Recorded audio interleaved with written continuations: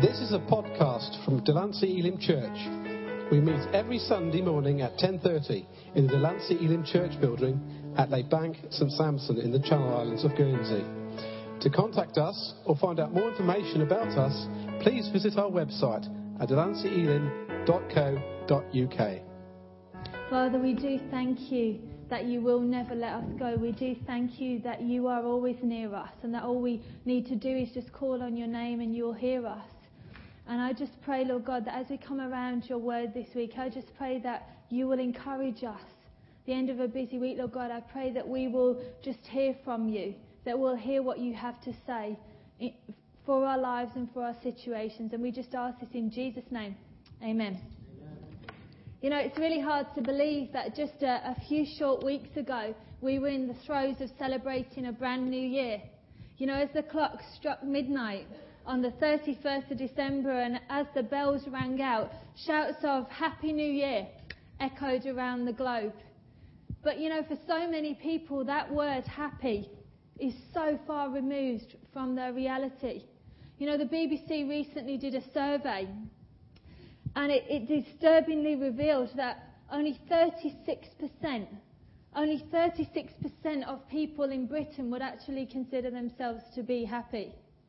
And you know what, when the BBC asked those surveyed what it would take to make them happy, their answers included being in love, having more friends, having a better job, getting more recognition in the workplace, becoming a parent, being more attractive. And you know what? On the back of that survey, the BBC decided that happiness is on the decline. That's what they said, happiness is on the decline. But as believers in Jesus Christ, the great news is that we can buck the trend. As believers in Jesus Christ, we can defy the odds. Because you know what? Despite popular belief, true happiness, true joy is not based on what's happening around you, it's based on what's happening within you. And you know, this morning what we're going to do is we're going to take a real look at, we're going to get past our superficial understanding of happiness and we're going to look at what God says about the whole subject. So let's turn to the Word. If you've got your Bibles with you, we're going to go to Matthew chapter 5 and to that really well-known Beatitudes passage. It's often called the How to Be Attitudes. And you know, we're going to start at verse 3.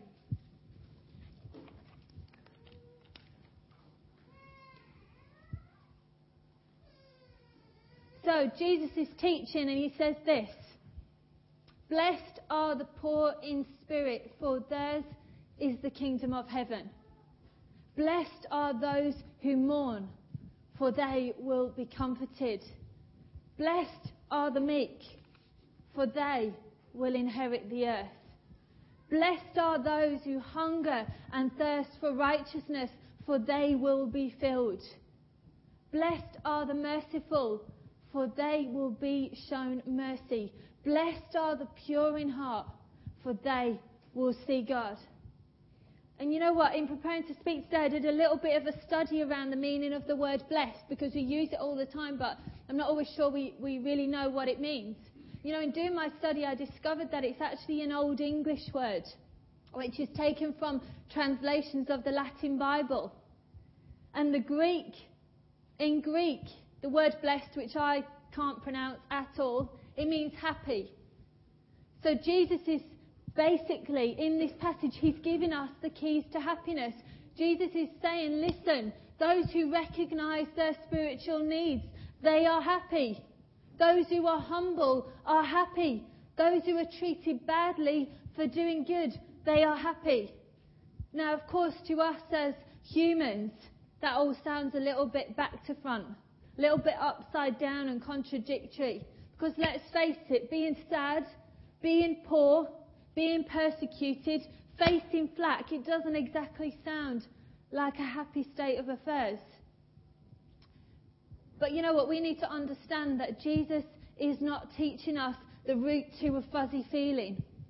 Jesus is not teaching us how to get that emotional high that we so often label as happiness. No, he is showing us that despite popular opinion, real happiness, real deep joy It doesn't depend on the right circumstances. It depends on the right attitudes. And life, it can be tough, can't it? It can be painful. It can hurt. It can cause us to come up against storms and trials and difficulties. Life is not always a walk in the park. Things don't always go our way. That's just par for the course. But you know what? The great news is, and this is great news, the great news is that God's definition of happiness is so much deeper than ours. And it does not depend on what's happening in your life. It doesn't depend on what's happening to you tomorrow morning when you get up. It's deeper than that. The type of happiness, the type of joy that God wants to release into your life doesn't depend on your external circumstances. Finding real joy, finding real happiness, God's kind of happiness, it's an inside job. It's an internal thing.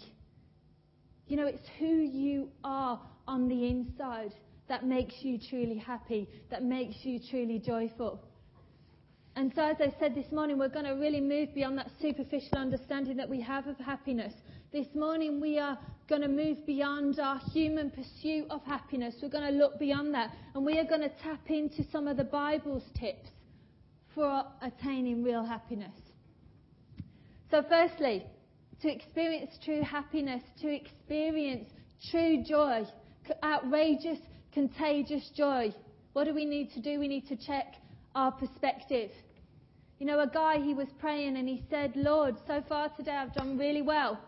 I haven't been rude to my partner. I haven't shouted at the kids. I haven't gossiped. I haven't lied. I haven't sworn. I haven't been moody. I haven't been grumpy. But in a moment, I'm going to get out of bed. And then I'll need all the help I can get. So true though, isn't it? But we live in this age that celebrates self-sufficiency.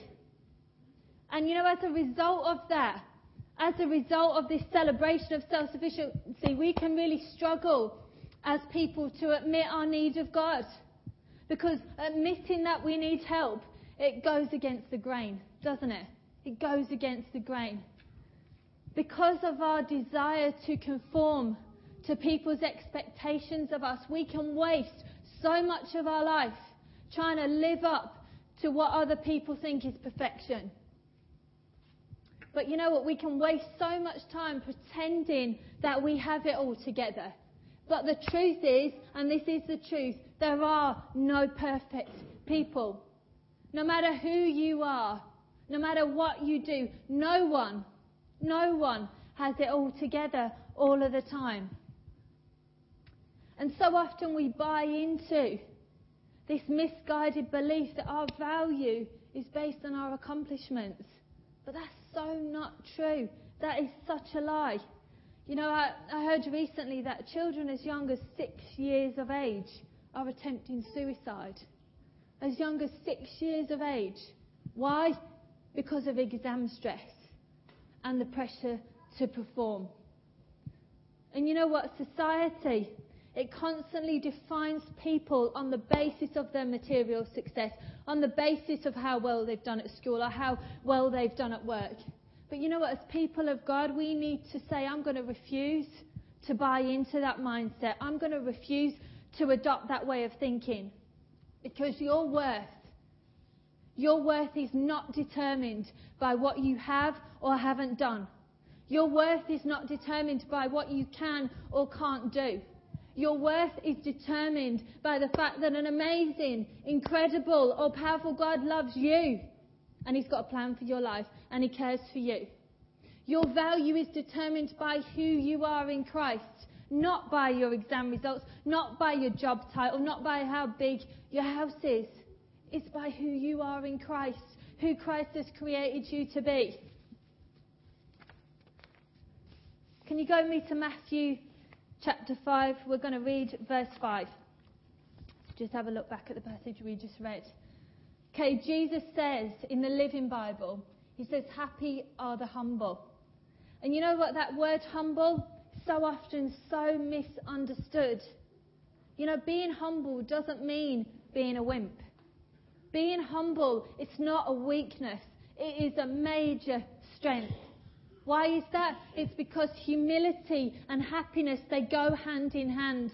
They partner together. And you know what? When we make a choice, a determined choice to hold up our hands in humility and say, God, I need you in my life. God, I need you to intervene in my situation, in my relationship, in my workplace, in my home. When we say that, we experience an amazing sense of freedom. An amazing sense of freedom. When we make a choice to move from a place of self-sufficiency to a place of God dependency, it frees us up. When we make a choice to humble ourselves and acknowledge our need of God, it relieves the stress and the pressure and the worry and the anxiety, because we're free to admit that actually we don't have all the answers. We haven't got them all. When we humble ourselves, we're free to realise that actually the world isn't relying on us to solve all of its problems. When we humble ourselves, we realise that we don't have to fake perfection. We're free to be who we are, who God wants us to be. And you know what? Even though things aren't always ideal in your world, because they're not, are they? Even though your relationships may not always be the way you'd want them to be. Even though your job might not be as good as you'd like it to be. Even though you may be up against financial pressures and stresses. Even that, despite all of those things, you can experience an internal joy.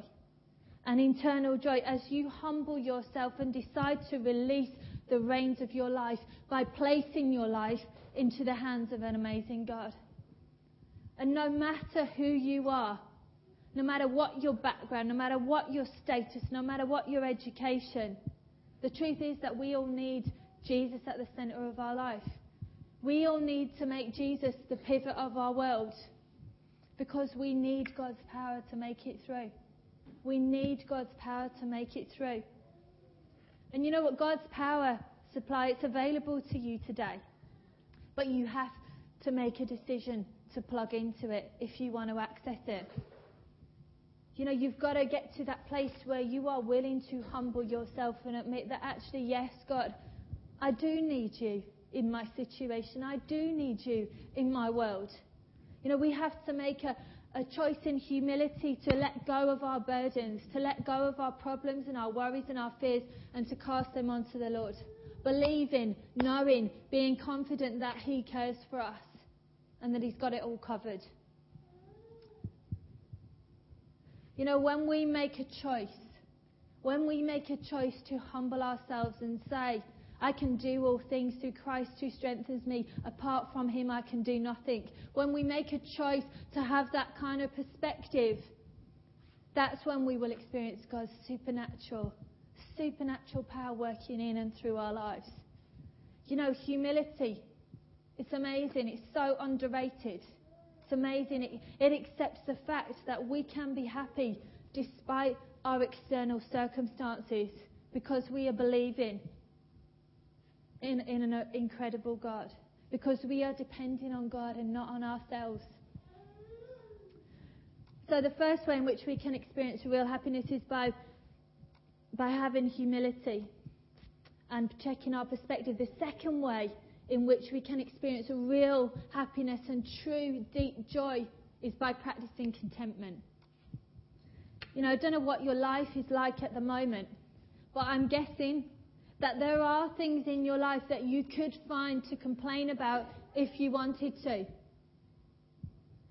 At the same time, there will be things that you can be grateful for. What point am I trying to make? What am I saying? I'm saying that we choose the attitude that we adopt. We choose our approach to life. And you know what? Maybe if we think about ourselves, maybe we realise that we have become pre-programmed to complain. Maybe complaints, they easily roll off our lips. But you know what? If that's how we are, we don't need to just accept it. We don't need to just lie down and say, oh, well, that's me, that's the way I'm made, that's the way I'm always going to be. We can change. We can change.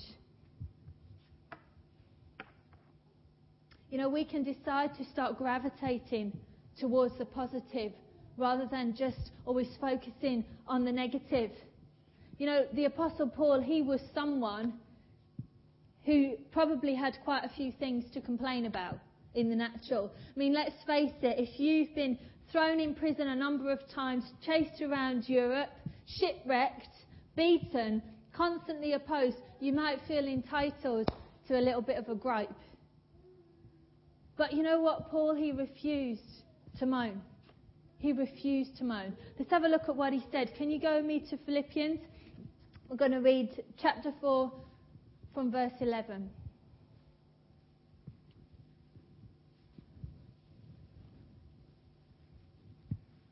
So to put this into context for you, Paul is writing this from a Roman prison. He's not writing it from the comfort of his armchair.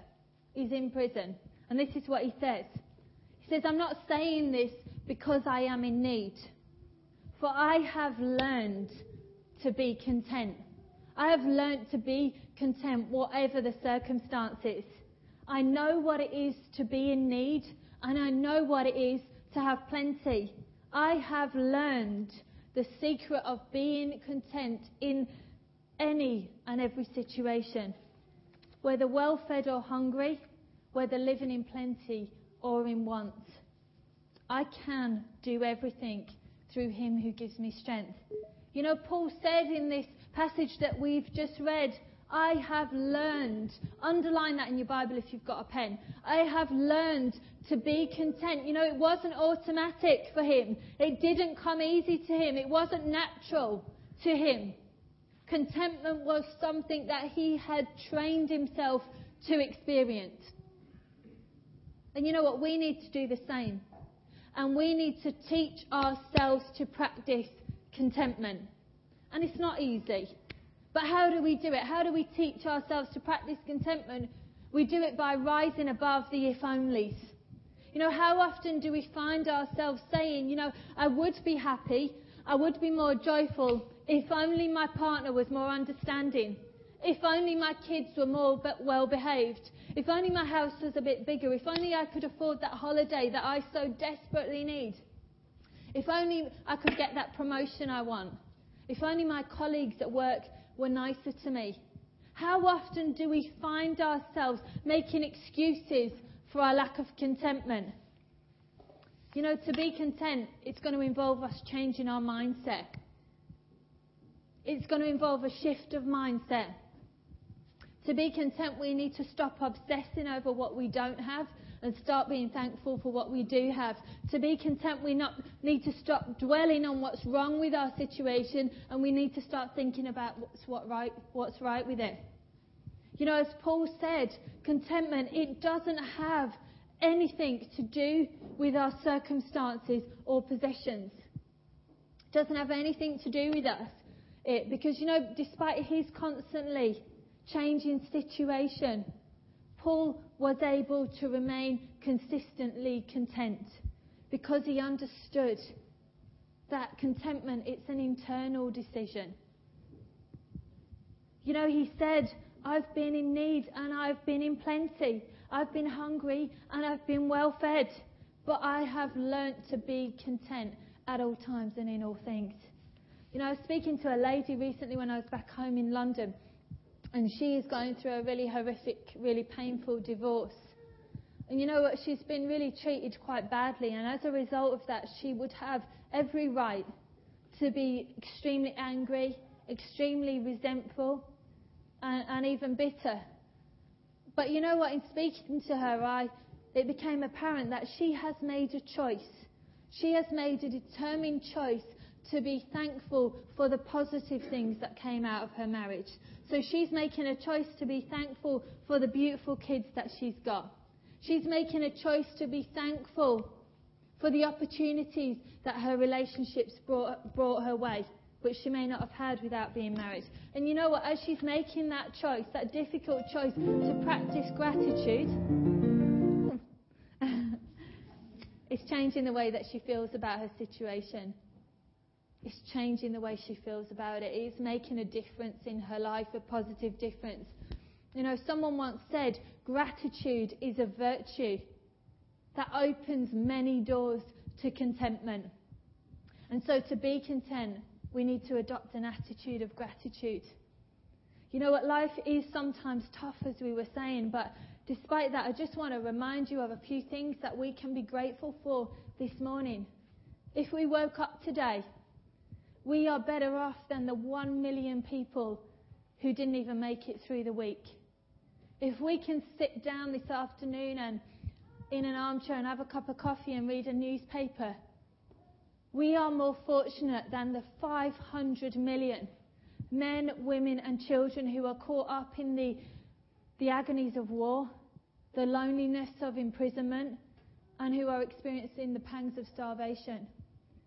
You know, if we could kind of attend church without threat, which we can, we are more blessed than the 2 billion people who've never even been able to go inside a church building. If we have food in our stomachs, clothes on our back and a roof over our head, we are richer than 75% of the world's population. If we have money in our bank, we are in the world's top 8%. If we've got a Bible, we were looking at them this morning, we're better off than the 1.5 billion people who've never even seen one. You know, it kind of puts things into perspective, doesn't it? You know, we were created to have thankful hearts, and that is the key to contentment. Gratitude is the secret of satisfaction. Gratitude is a life-changing, happiness-inducing choice that we need to make. You know, we may not always feel like thanking God. I know I don't always feel like thanking God. But we need to learn to practice contentment because it will do something positive within us. We need to learn to voice our gratitude. You know, when we practice contentment, when we make a decision to say, I thank you, God, that despite the storms I'm facing, I know that I am just going through. You know, we practice contentment when we say, thank you, God, that I am independent of my circumstances because they are powerless to remove the joy I found in you. We practice contentment when we say, thank you, God, that you are for me, and if you are for me, then nothing can stand against me. You know, we practice contentment when we say, I thank you, God, that I am fearfully and wonderfully made. I thank you, God, that I can find my identity in you and in what you say about me. You know, gratitude is powerful. It is powerful. It will change your life. And so this week I want to give you a bit of a task. It's almost like a little bit of homework. But I want you to take this seriously, and I want you to find a time this week to sit down on your own and make a gratitude list. You know, I want you to write down on that list every single thing that you've got to be thankful for, no matter how big or small it is. So the fact that you woke up in the morning, you can open your eyes and see, that can go on your list. The fact that you can hear, the fact that you can get on a bus or get in a car to get to work, that can go on your list. No matter how big or small, I want you to put every single thing that you've got to be thankful for on your list. And then I want you to keep that. I want you to keep it safe, and I want you to regularly review it and add to it. I also want you to read it out loud to yourself. Because you know what? In Psalm 103 verse 2, we're told to forget not all his benefits. And you know what? I really believe that as we use that list to remind ourselves with grateful, thankful hearts of all that God has done in and through us, it will bring an incredible sense of joy to our life. It will bring an internal happiness to our world. The third way in which we can know true happiness and joy is by pursuing our purpose. Let's go to Ephesians 1. We're going to read verse 11. I'm going to read this to you from the Message, so it will be slightly different. But I'd like you to have a look at it in your own Bible. Okay, so it says, it's in Christ we find out who we are and what we're living for. Long before we heard of Christ and got our hopes up, he had his eye on us. He had his eye on you. He had designs on us for glorious living, part of the overall purpose he is working out in everything and everyone. You know, before we were even a twinkle in anyone's eye, God had his eye on us. He had a plan for us because he is a God of purpose. And everything God has ever created and will ever create has a purpose. That includes you and it includes me. We're not here by chance. We're here for a reason. And you know, if we want to live a life that is filled with this deep joy and real happiness that we are talking about, pursuing the purpose of God needs to be our first priority above anything else. Above anything else. You know, despite popular opinion, the purpose of our time here on this planet is not just to live for number one.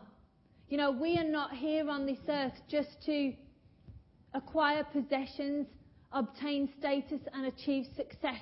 It's not just about that. It's so much more than that. You know, the purpose of your life, it is so much bigger than your own personal comfort. The purpose of your life is so much bigger than your own personal fulfillment. You know, despite what we think, despite what we hear, despite what we're told all the time, our life is not just about us. You know, we're here to learn how to love. When Jesus was walking this planet, what did he say? He said the two most important things you can do is love God and love each other. That's what life is all about. And we may have a great job and a great car and a great house, but if we don't learn how to love God and how to love people, we are missing the point. It's only when we put Jesus first, people second and ourselves third, that we'll experience a real sense of purpose. You know, when the Apostle Paul was nearing the end of his life, he said, "For me to live is Christ, to die is gain." For me to live is Christ, to die is gain. You know, Paul, he didn't keep a secret the fact that he was excited about his spending eternity in heaven. He didn't make a secret of that. But at the same time, he remained focused on fulfilling his earthly purpose. The purpose of God consumed his life. And you know what Paul said? For me to live is Christ. Let me ask you this morning as I come to a close, what would you say about your life? Would you say for me to live is Christ, or would you say for me to live is possessions? For me to live is status? For me to live is popularity? What would go at the end of your sentence? So ask ourselves this morning, let's go away thinking about this. What are we living for? What are you living for? What's top of your agenda? It's top of your priority list. You know, are we caught up with living for the cause of Christ? Or are we caught up with living for our own cause? Are we consumed with fulfilling God's purpose for us? Or are we just bothered about fulfilling our own purpose? You know, the truth is, and this is the truth, we can spend a whole life trying to fulfill our own desires. But the reality is that happiness escapes those who pursue it, but it follows those who follow God. Amen. Let's pray. Jesus, I just want to thank you this morning for your word to us. I thank you, God, that you came. You sent Jesus so that we may have life and life in abundance. And I just pray that we will be a people who know what it means to experience a real internal joy. I pray that this week we will check our perspective. I pray that you will help us, God, to practice contentment, as difficult as that may be. And I pray that we would just be caught up with fulfilling the amazing plan and the amazing purpose that you have for us. Because we want to live lives that are sold out for you, Jesus. We want to reach people for you, Jesus. So I just pray a blessing on every precious person gathered in this place. I pray that this week we'll go to a new level with you. And I ask this in Jesus' name. Amen. Thank you for listening to this podcast from Delancey Elim Church. For more podcast information or to contact us, please visit our website at delanceyelim.co.uk.